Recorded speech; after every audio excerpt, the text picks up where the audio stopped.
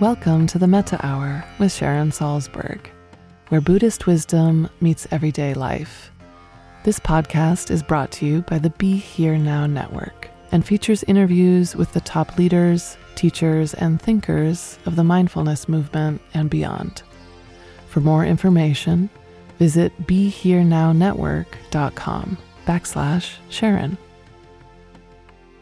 Hi, I'm Sharon Salzberg, and I'm in conversation today with Mike Schauch. Mike is a mountaineer, entrepreneur, and author. With early success as an entrepreneur at age 15 and over 20 years of global financial investment experience, Mike brings his business acumen and altruistic heart to lead and support local and international mentorship, fundraising, and educational initiatives. These include the education of girls and student mentorship in Nepal, outdoor youth leadership for those facing barriers to access nature, and holistic Indigenous leadership development in British Columbia. In 2020, Mike released his first book, The Story of Karma, Finding Love and Truth in the Lost Valley of the Himalaya from Rocky Mountain Books. Welcome to the podcast, Mike. Thank you very much, Sharon. Thank you for having me on the show. Thank you for joining me. Congratulations on the release of your book this past year. I know it's a strange time to be releasing a book. Yeah, I know. I mean, some people have asked me, are you sure you know what you're doing? You're kind of releasing a book in the middle of a global pandemic. But, I thought, why not? And yeah, there's things that we can't do in terms of in-person meetings, and I can't go to bookstores and do book signings and that sort of thing. But one of the things the book is about, which we can get into, is about deep human connection and finding love in the most unexpected ways. And I think that's something that perhaps really resonates with people given what's happening in our world today. I'm just so curious, what was your business venture at age 15? Well, yeah, it's kind of a bit of a story, but the funny thing is my dream was to become a creative writer when I was in high school. And that was kind of what I thought I would do. And one day I was on this little trip to Germany, to this town where my father where he's from, called Zollingen. And in that town, they're famous for making anything out of steel. And so as a 15-year-old kid, I was very excited about getting this kind of an authentic hand-forged sword.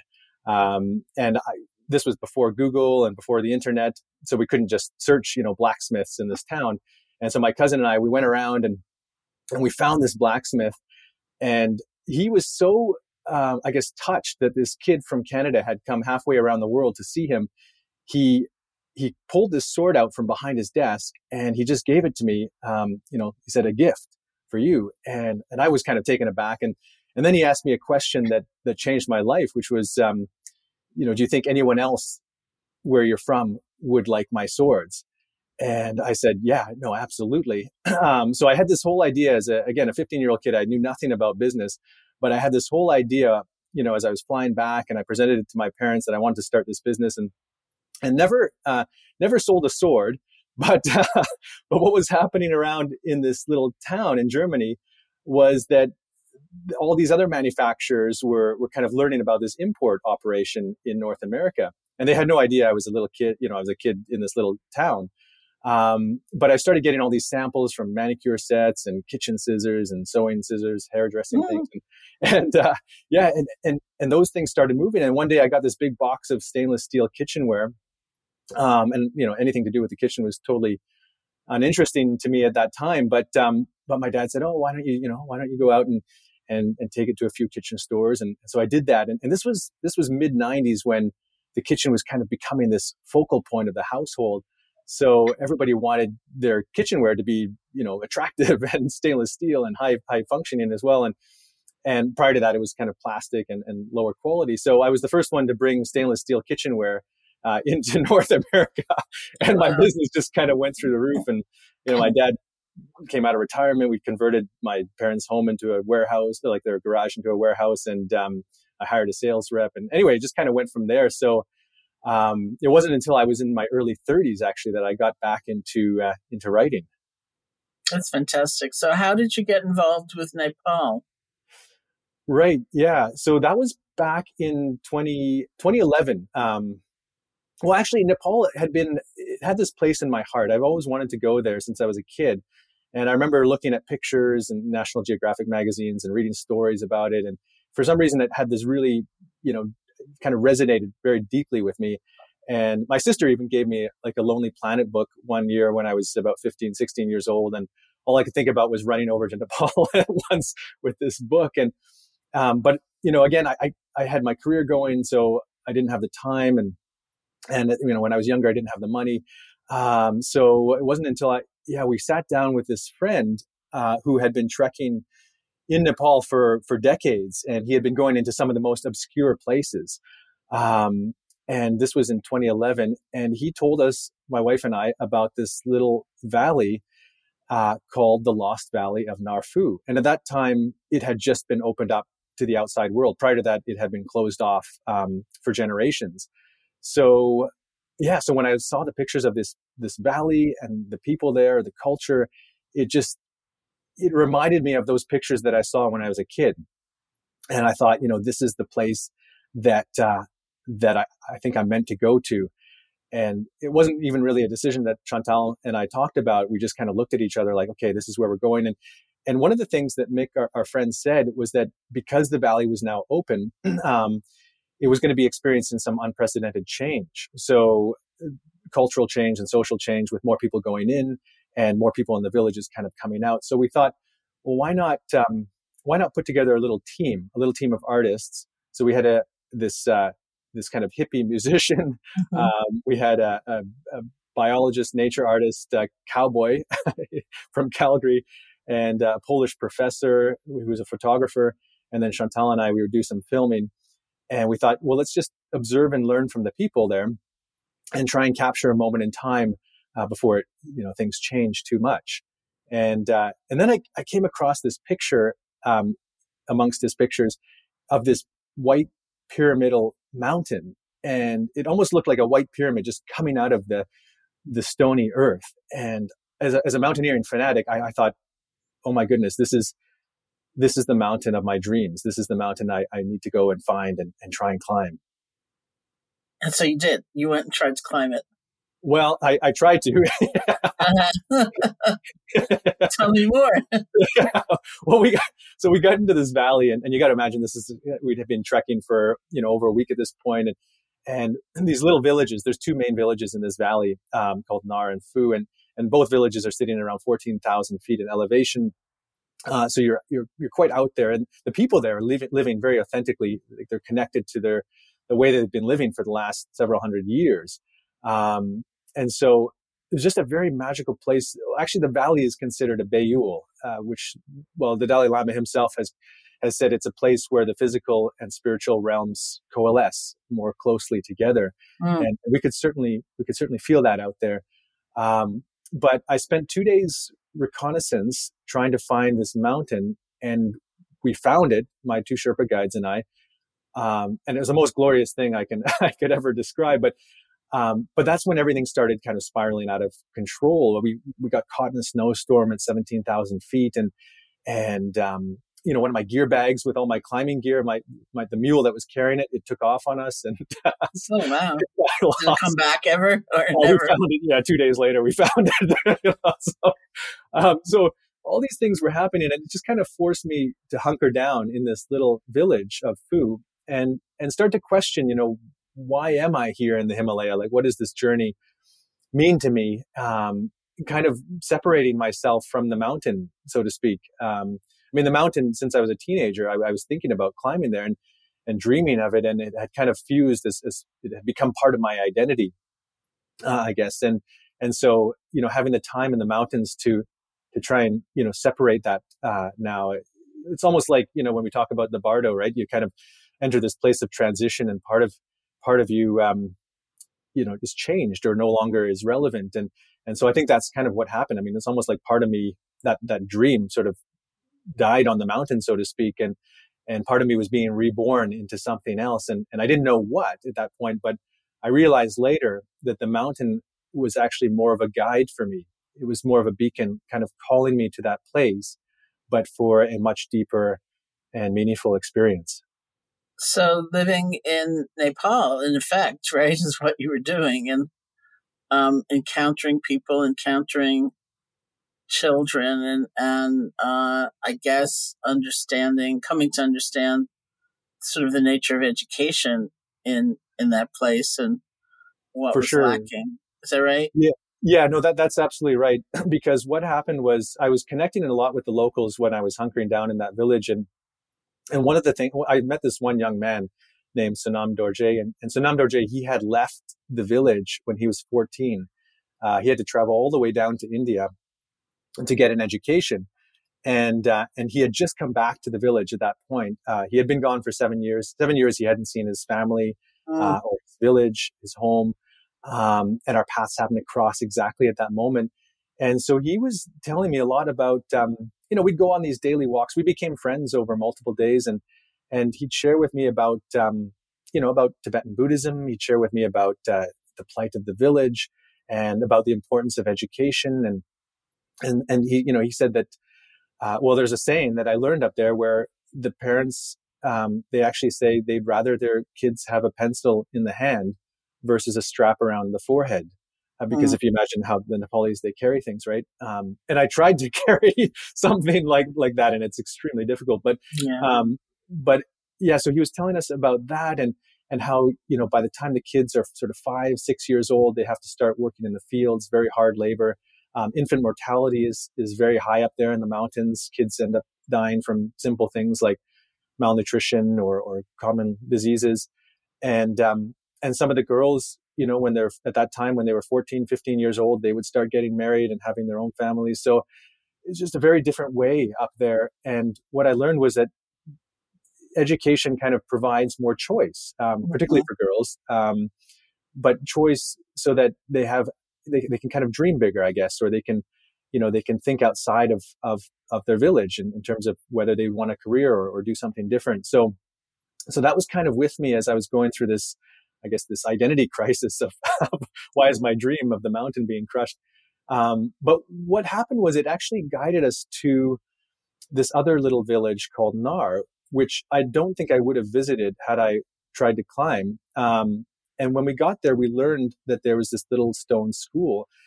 And after all the conversations I had and what I learned about education, I thought, we got to go visit this school and see what they're doing there. And so that's what we did.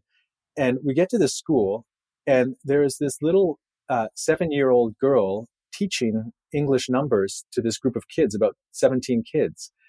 And I thought, okay, this is interesting. And I felt, there was this deep connection I felt to this girl. I mean, we'd seen hundreds of kids up until that point, but for some reason, I felt like there was this almost karmic, like this familial connection to this little girl. And so we were kind of observing there, and we met the teacher. He was kind of looming in the back, and he'd been sent there from his village, which was a 2-week journey away, and he was far away from his family and his people. So he told us he had felt like he was banished to the end of the earth, kind of thing.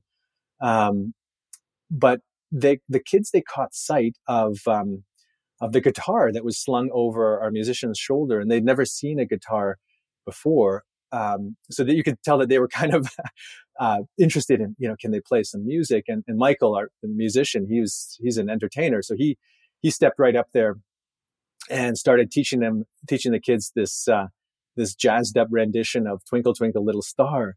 And I was like, Michael, why not just teach them the normal version of "Twinkle Twinkle Little Star"? Because it had all these melodic twists, and I thought, how are the kids going to catch on to this? But they did, and they were singing back, in perfect unison, and they were getting into it. And I guess the teacher, he got a little bit motivated, so he brought out this Nepali drum, and wanted the kids to dance in front of us one at a time. And he started with this little girl who had been teaching the numbers so confidently. He kind of told her, like, dance, for these people now. And you could see her, she was just petrified, just almost like she was frozen in the corner and almost internally crying. And so Chantal, she couldn't take it. She just marched up there, started doing her best impression of this traditional Nepali dance. with her arms waving around. And the little girl, you could see she forgot everything. She forgot everyone watching, and she just started focusing on Nepal or on Chantal.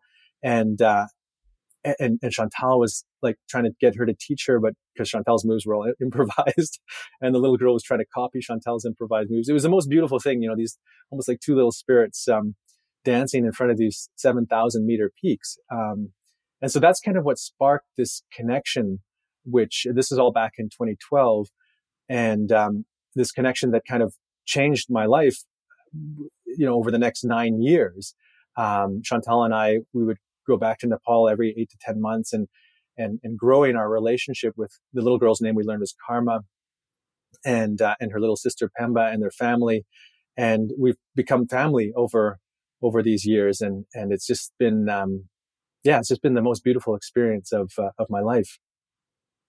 Well, it's so touching to hear, like, say, those parents who, like parents around the world, want an easier life for their children than the one they have, or more fulfilled or more flourishing life for their children than the one they have. So that's quite an incredible statement. It's better to have a pencil in your hand, especially for a generation that might not have had, so much of that opportunity themselves. For sure. So that was really touching just to hear that. And the vision of those parents is quite vast in a way, to picture a life that might be very different. And then, I felt kind of the poignancy of the consequence of that is that your child goes away for 7 years. Yeah, no. And that was something that Chantal and I, we were questioning all the time, because they have a very rich culture in their village, and they're very proud about the village. But in order to get this education, they would have to leave. So there was always this balance of, I think their father put it, the father is a very wise man, and he put it best to me. He said one day to me that, two things. He said, one is that he never wants the girls to forget where they're from. He never wants them to forget their dharma. And at the same time, he wants them to have more choice in life. And so he feels like they can go farther in life with the help of us, with the help of Chantal and me. And so that kind of opened up this unique relationship of almost co-parenting, right?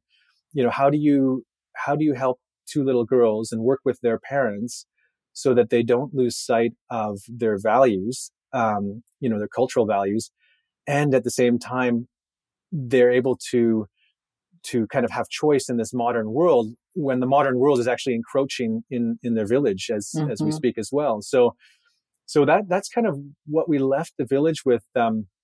We ended up having a conversation with the mother, because the father was actually, at that time, he was away with the yaks, but the mother was there, and we had a conversation in her home around this little dung-fueled stove. And actually, before she even got home, I remember Karma, she brought us in by the hand. She put out the little mats for us to sit on, and she got the fire going. She got the kettle, with the water for the tea, and all this while looking after her 3-year-old sister. And again, she was 7 at that time. And I was just like looking at this, wow, this is incredible. And her mom comes home. Mom's very graceful. And just the first thing she does was start making us tea. And so, so we had this very profound conversation all through broken translation, because they speak a very unique dialect up there. But they expressed again that the education is the most important thing for them. And so we thought, okay, well, let's try and work with the parents. We'll see what we can find. So Chantal and I, we left, and we didn't know, we knew that the school, again, according to their wishes, that it had to be something that was aligned with them culturally, because they're more actually Tibetan in the mountains there. Most of Nepal is Hindu, and they actually operate on a bit of a caste system as well. So if Karma was placed in any government school, for example, there could be rise for racial discrimination. So we knew that it had to be culturally aligned with their sort of the Tibetan Buddhism. And we got back to Kathmandu. We couldn't find anything. We actually got back to Canada and kept searching. And I think almost a month went by, and almost we were losing hope a little bit. But one night, up popped this school, Sri Mangal Dip SMD School for Himalayan Children. And it said for the lost children of the Himalaya. And on the front was this picture of kids that looked like the kids, Karma and her classmates, that one day at the school where they had, sunburnt cheeks to the point of almost getting blisters and snot, dripping down their upper lips, and clothes that were unraveling at the sleeves. And so, but we thought, okay, this is perfect. And we said, who founded this school? And the school was founded by this Tibetan Lama, this high-ranking Tibetan Lama who fled Tibet in the 1950s, and he was now in his 80s. But we thought, okay, this is perfect. So we wrote the school at once, and about a week went by. The school director wrote back, and she said, thank you for sharing this story. It's very touching, but I have to tell you that we have 400 kids on the wait list. We've got 500 kids at the school. We're busting at the seams. We have kids being dropped off on the stairs that we have to turn away. And because of all that, there's only one person who can admit new kids into the school. And that is this 80-plus-year-old Thrangu Rinpoche, this Lama. And so I just felt, I remember reading her email, and I felt like I was being dropped down this black hole. Like, why are all these barriers stacked against this one little girl in the mountains, and who just wants to learn?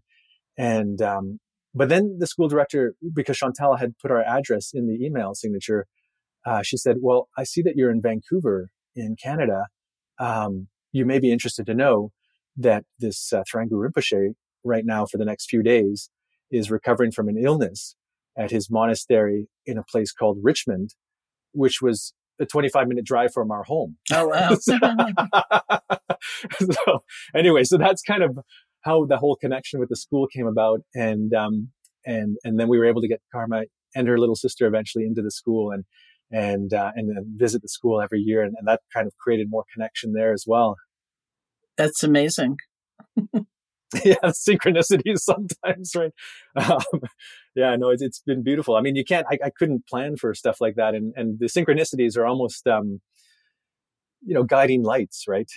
Almost kind of reminders that, that what we're doing, we're kind of on the right path, so to speak. Well, the pattern that you're describing is almost like when you get to your lowest, and you give up. Like, why is my dream shattered? Why can't I get up the mountain? Why can't I get these little girls into school? That's when something happens.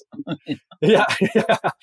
And kind of tapping into, more into the heart. I realized that, the whole journey of the mountain, like wanting to climb it, was more almost ego driven, right? Or more sort of driven from my mind. Whereas, starting to tune in more into the heart was when, these kind of invisible doorways started opening into a much deeper and meaningful way. So was your experience with Karma and her sister and the school, and I would imagine the people teaching in the school and just the whole community, has that inspired you for some of this other work that you're doing that I read out in your bio? Yeah, well, yeah, no, it's interesting because I guess this whole notion of giving service, it's something that, I never thought about it in that way. I just thought about, okay, well, I just feel like I should be doing the right thing. And so even before Nepal, Chantal and I, we had led two sort of expeditions, one up Mount Kilimanjaro and one up Pico de Orizaba in Mexico, which is the third highest mountain in North America. But we had done these fundraising expeditions for this local charity that helps youth get outside, youth with barriers, physical and mental barriers. So that's kind of what I guess triggered it. And Chantal, I had been climbing since I was a teenager, but climbing can be a very selfish thing. But Chantal said, when we talked about Mount Kilimanjaro, this is all back in 2010, Chantal had been suffering from debilitating migraines since she was very young. So she thought, okay, well, when she climbs Kilimanjaro, she wants to do it for a cause or for something bigger than herself. And I realized at that time as well that nature and being able to get outside it had provided such an instrumental thing for me in terms of who I am. So I thought, it's kind of a no-brainer if I can help more kids get outside and particularly kids with barriers to access nature. That for me was kind of a no-brainer. So that's kind of what triggered the fundraising. But yeah, I guess when you start to climb from a very young age, I was fortunate enough to have this mentor, and being in the mountains. One of the things it taught me was that I'm a very tiny fragment of this entire picture around us, and so it helped me kind of get out of my own self, so to speak. So maybe that's part of what got me thinking about different worldviews and different ways, and trying to learn from others. So that's kind of what started that journey down that path, and then the whole journey with karma and Pemba. I never looked at it as sort of service or anything like that. I mean, it was just kind of listening to the language of the heart. I mean, this is a journey of love and as I said, like familial connection. So, but with the school, Chantal and I, we've done a lot of work as well as a result of the connection with karma and Pemba, and again, it's just kind of been inspired by these two little girls from the middle of the mountains there. If we can help, why wouldn't we help, right? That's fantastic. Because I think it's the most appropriate spirit, and it's how we meet one another. We find one another, and the ways that we all share this longing to be happy, to feel whole, to feel connected. And connection really does seem to be at the basis of everything that you do, which is wonderful. Mm-hmm. Yeah, no, I think you're absolutely right. It's I guess the biggest thing I've learned from these two little girls is connecting with who we innately are at the very core, right? I mean, I don't think this if we go back to this idea of giving service, it's not about doing something like that necessarily. It's about just being who we innately are. And they've kind of helped me understand that through this deep human connection. So connection with them, of course, but also uncovering a deeper level of connection within myself. So it's just so interesting that you're not importing swords anymore. You went in a very different direction. Yeah.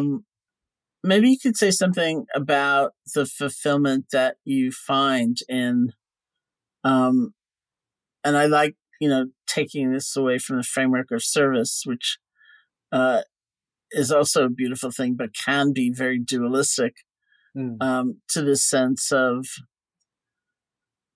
sort of like finding people like you found these little girls, and one could easily feel a sense of estrangement. Their experience is very different than ours, perhaps on one level, and it's the most obvious level. And to sort of reach beyond those differences and to, as you say, having a familial sense is also, it's a moment of recognition. Like, oh, we share so many things of the heart. We share the deeper things in life, even though on the surface our lives look totally different. Mm-hmm. Yeah, I think that's a very important point, particularly in the context of our world today. Because if I think about, I think there was a sequencing in it as well, because if we had, for example, been parachuted into the middle of the village and seen karma there, we may not have responded in that way. So I think it was the whole sequencing of spending time in that valley, unraveling my own mind from that objective of climbing, kind of, having those conversations with the young man, Sanam Dorje, about the education. So all these things happened in a way that by the time we met karma, our hearts were kind of wide open. Mm-hmm. Right. So, but I think it's so important to, as you say, to listen to the language of the heart, particularly today. I think from what I see and I'm observing in the world, like, I think there's a lot of judgment happening right now, judgment on others, even judgment on, self-judgment, which can be a good thing in some ways and needed based on, what people are uncovering within themselves and how we're doing things and how we're relating to others from different walks of life. but I think the key is to not forget to listen to our heart, because that's where we can speak the closest to each other and the closest, to ourselves. We can kind of learn to understand who we are, like our true nature. And so I think the more we tap into that and the more we act on that and share stories of that, the more, the easier it can be for us to connect with each other on that level and start to act in a way that is the source of what motivates us, not from something in our mind. Do you ever feel like, I think one of the things that really dissuades people from moving to that place that you're describing, is the feeling that they can't do enough, like they can't like totally revitalize a valley, in Nepal or have every child that they so wish could get out in nature, be able to get out in nature. And so there's something about what you just said that makes me feel like, well, then if we go to that place where this is like the language of the heart, we're meeting one another through the heart, we don't feel so discouraged maybe from just the sheer intensity and numbers of people who are really struggling. I think so, yeah, because it's easy to get wrapped up in that as well, and I've found myself, thinking that way at times. How can I help more kids, or how can I work with more families, or how can I help the school more? But it's funny because I guess our mind tends to go there a lot of times with trying to measure impact, right? And obviously we can only do what we can do. But I think if we do the right things, even for you and I to have this conversation right now, who knows who's listening to it and what they might do and what kind of connection that might spark with them in the school, and sharing the story through the book. I've had people tell me that they've decided to donate to the school as a result of the story. And so you just don't know where things are going to lead. So I think part of it is just, again, coming back to that centeredness. And it's a practice, right? It is a practice. But coming back to that centeredness of, okay, what can I do? What can I do? And not really worrying about taking on the whole, the whole picture, right? Just sort of coming to terms with, okay, if I can do what I do, maybe that will, create a bit of a ripple out there, which will spark other connections, and who knows where those will lead. It's impossible to know where all this stuff will end up. But I think if we're just doing and trusting in ourselves and with the heart again, I think that's the most important thing we can do. Well, I think especially when you're talking about children and education, like I was once teaching somewhere in a foundation, and they put me in a room where I was facing a wall, which had written in big letters, if you can't measure it, it didn't happen. And wow. I brought that up as I was speaking, and I said, I understand that from the point of view of a philanthropy or a foundation. You're giving money. You want to be sure it's, to the extent you can, be sure it's not just being spent frivolously or it's being totally wasted. I said, but on the other hand, we enter a realm where there's so much unknown. And the example I used was, I said, what if you educate a child and you don't see the results for 20 years? Do you spend 20 years thinking, well, that was a waste, or like, it seems a little fixed, and rigid to have only that one sense of fulfillment, like right. Yeah, no. And I think exactly that's it. Any parent, right, who has their child, they're not thinking about every action that they're doing, and how that's going to how to maximize impact out of that. Right. They're just trying to do the best they can for their child, hopefully. So, and I think that, you're right. Sometimes we do need to measure impact, obviously. And, me coming from the business world and stuff like that, that's what we do a lot of times. But I think it's important to not apply that to every aspect of our life, like not have that be the overarching compass in our lives and how we make decisions. So when did you decide to try to write a book? Well, I mean, it's funny going back to the beginning of our conversation, because as I mentioned, it was my dream to become a writer. Yeah. When I was in high school, and sometimes my teacher would read my stuff in front of the class, and he would often, my grade 12 teacher would often encourage me to submit my work for publication, and which I never did. But I had this idea that I was going to become this creative writer. So I went into university with that dream. And I remember the very first assignment I had from university was this essay in English class to write about a beautiful place in nature that has impacted you. And I thought, wow, this is like the perfect assignment for me. This is the assignment of my dreams. And so I poured my heart into it, and I wrote what I thought was the best piece of writing I'd ever. I looked over it 2-3 times and submitted it, got it back, and the first thing I saw was this weird kind of scripture. I didn't know what it was. I'm like, what is that? And it was an F. I had never received a fail on anything before, let alone writing. And so that was basically the beginning of the end of my dream of taking creative writing in university. Because what was also happening at the time, as we talked about, was that little business that's exactly when that was starting to take off. So I started looking, into the business faculty and just felt that the people there, the more people I met there were, they were kind of encouraged me to think outside of the box. They were encouraging me to be creative. Here's your blank canvas. Whereas I felt the writing program at university was it's almost the opposite. They were trying to put me in a box. So that's kind of what pulled me in that direction. But then coming back in my early 30s, when we were in Nepal, I started journaling on this, as we were on this trek out there in the mountains. And then but I still at that point, I had no intention of writing this book. And then we started, my wife and I, we started sharing parts of this story over the years. And no matter who was kind of sitting on the other side of the table, all kinds of people of different walks of life, there was always this deep yearning to learn more. And I could see this emotional connection that they were having. So I think it was 2016 or so, I was taking this international development course at the local university here because of our involvement with the school. And that was very heavy on the writing side.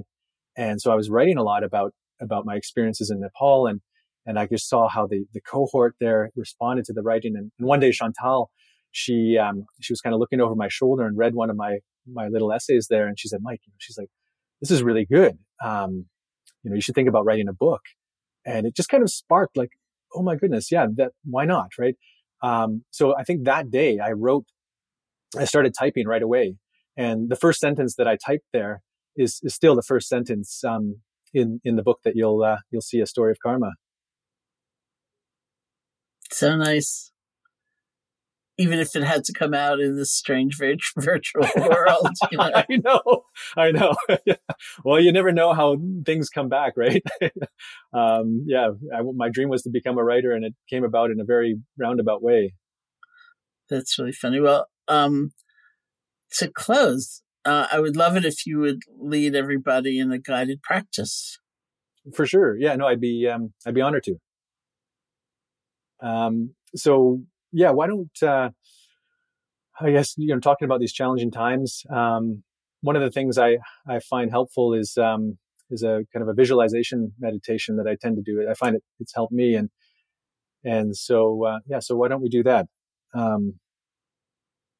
So first of all, if we can just be at ease, be comfortable, try and sit straight or lie straight if you're lying down. Let's take a couple cleansing breaths. So deep breath in and breath out.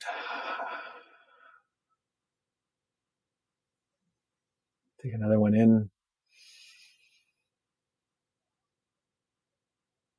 And just let it go.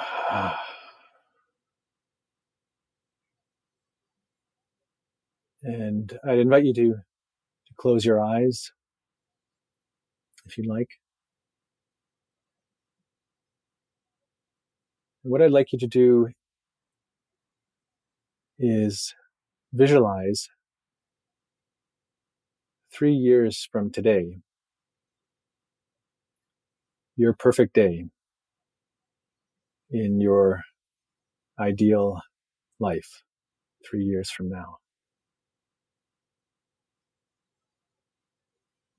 And you can start by waking up.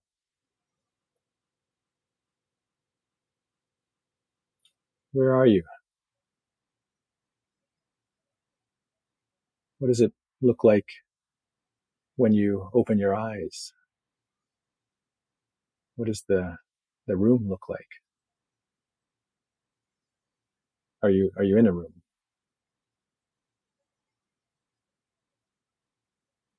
Are you with anybody?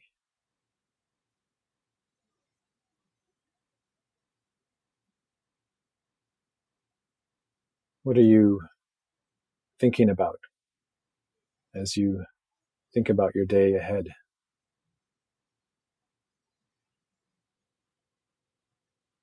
What are you planning for? What kind of things are you working on?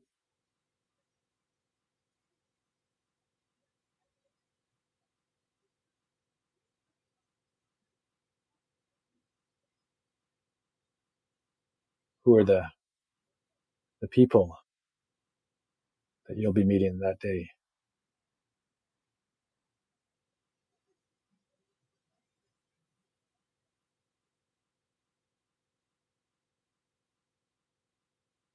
And you just carry on through that day, just letting the thoughts soak into you.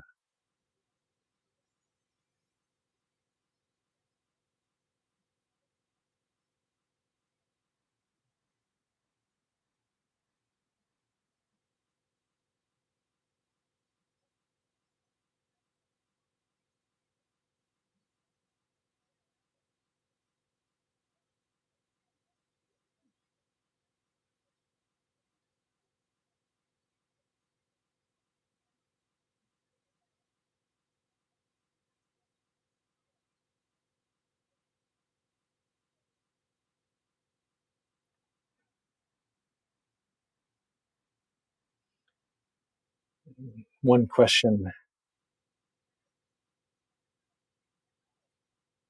is, what would your future self that day say to you now, sitting there? What advice would your future self say to you now?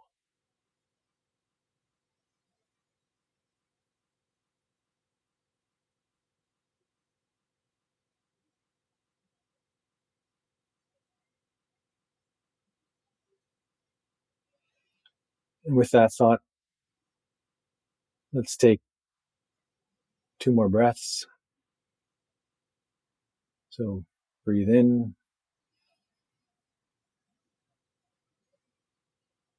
breathe out.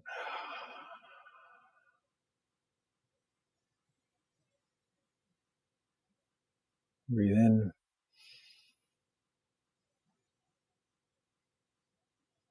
breathe out.